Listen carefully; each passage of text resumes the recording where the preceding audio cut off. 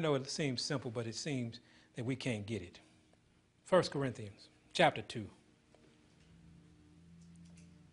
Let's start at verse 9, if you would. 1 Corinthians chapter 2, verse 9. It says, but as it is written, eye have not seen, nor ear heard, neither have entered into the heart of man the things which God hath what? Prepared for them that love him. See, God has a solution. Yes. It's already prepared. He's not mixing it up right now. It's already ready to go. He's just waiting on you to stop asking Babylon how to get out of Babylon. Verse 10. But God hath revealed them unto us by his Spirit.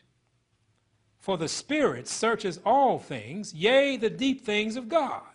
Now, verse 12, now we have received not the spirit of the world. Now, the world, we were talking about this morning, giving you a name for the world, Babylon.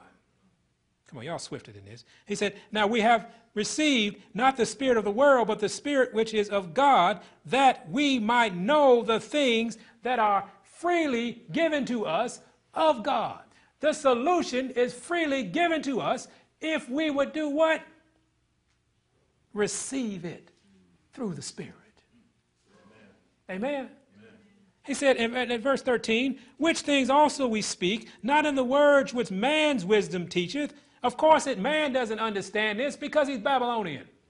He said, but which the Holy Ghost teaches, comparing spiritual things with spiritual. But the natural man receiveth not the things of the Spirit of God, for they are foolishness unto him, neither can he know them, because they are what? Spiritually discerned. We talked about this morning. You have to be born again in order to understand the Word of God. This man, the Babylonian mindset, cannot understand these things. That's why when you speak to a Babylonian, they're looking at you like, are you lost your mind about Jesus? See, in Babylon, there is a Jesus. Y'all know that, don't you?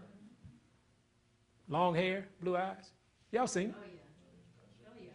And what is Jesus doing? Jesus is sitting on the right hand of the Father right now. That's what the Word says. Yes. But he's not twiddling his thumbs. There's some things going on in heaven right now. See, Babylon has a Jesus for you. Just like Satan said, oh, I got some word for you too, Jesus. You know, you're sitting there telling me about, oh, you should live by every word. I got some word for you. Babylon's got some word for you. Babylonian Christianity has messed up a lot of people. That's why people don't like Christianity.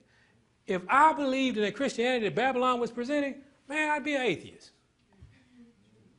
Because they got some stuff in there. I'm like, really? That's the loving God that you say I should serve? You mean he does this on this hand, and he does, but as long as I pay you, what? So when you walk into a Babylonian situation, please understand that they've been duped too. So don't you go in there thinking you Jesus and start casting people out and throwing stones at folks. Man, these folks have been under a spell a long time. They haven't been born again. Sometimes we need to check ourselves to see, when our birth certificate went through. We might have to check back, don't we?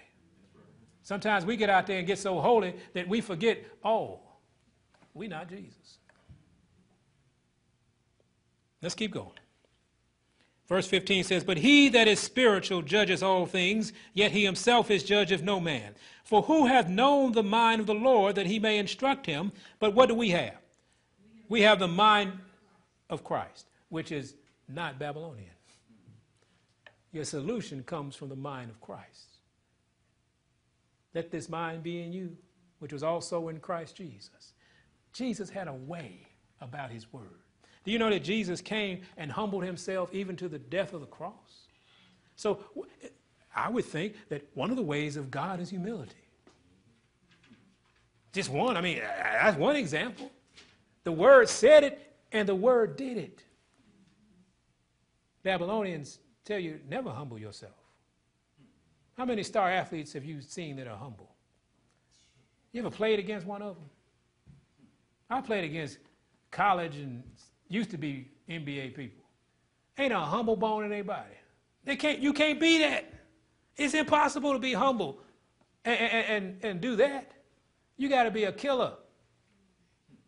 Who was the greatest killer of your generation in NBA?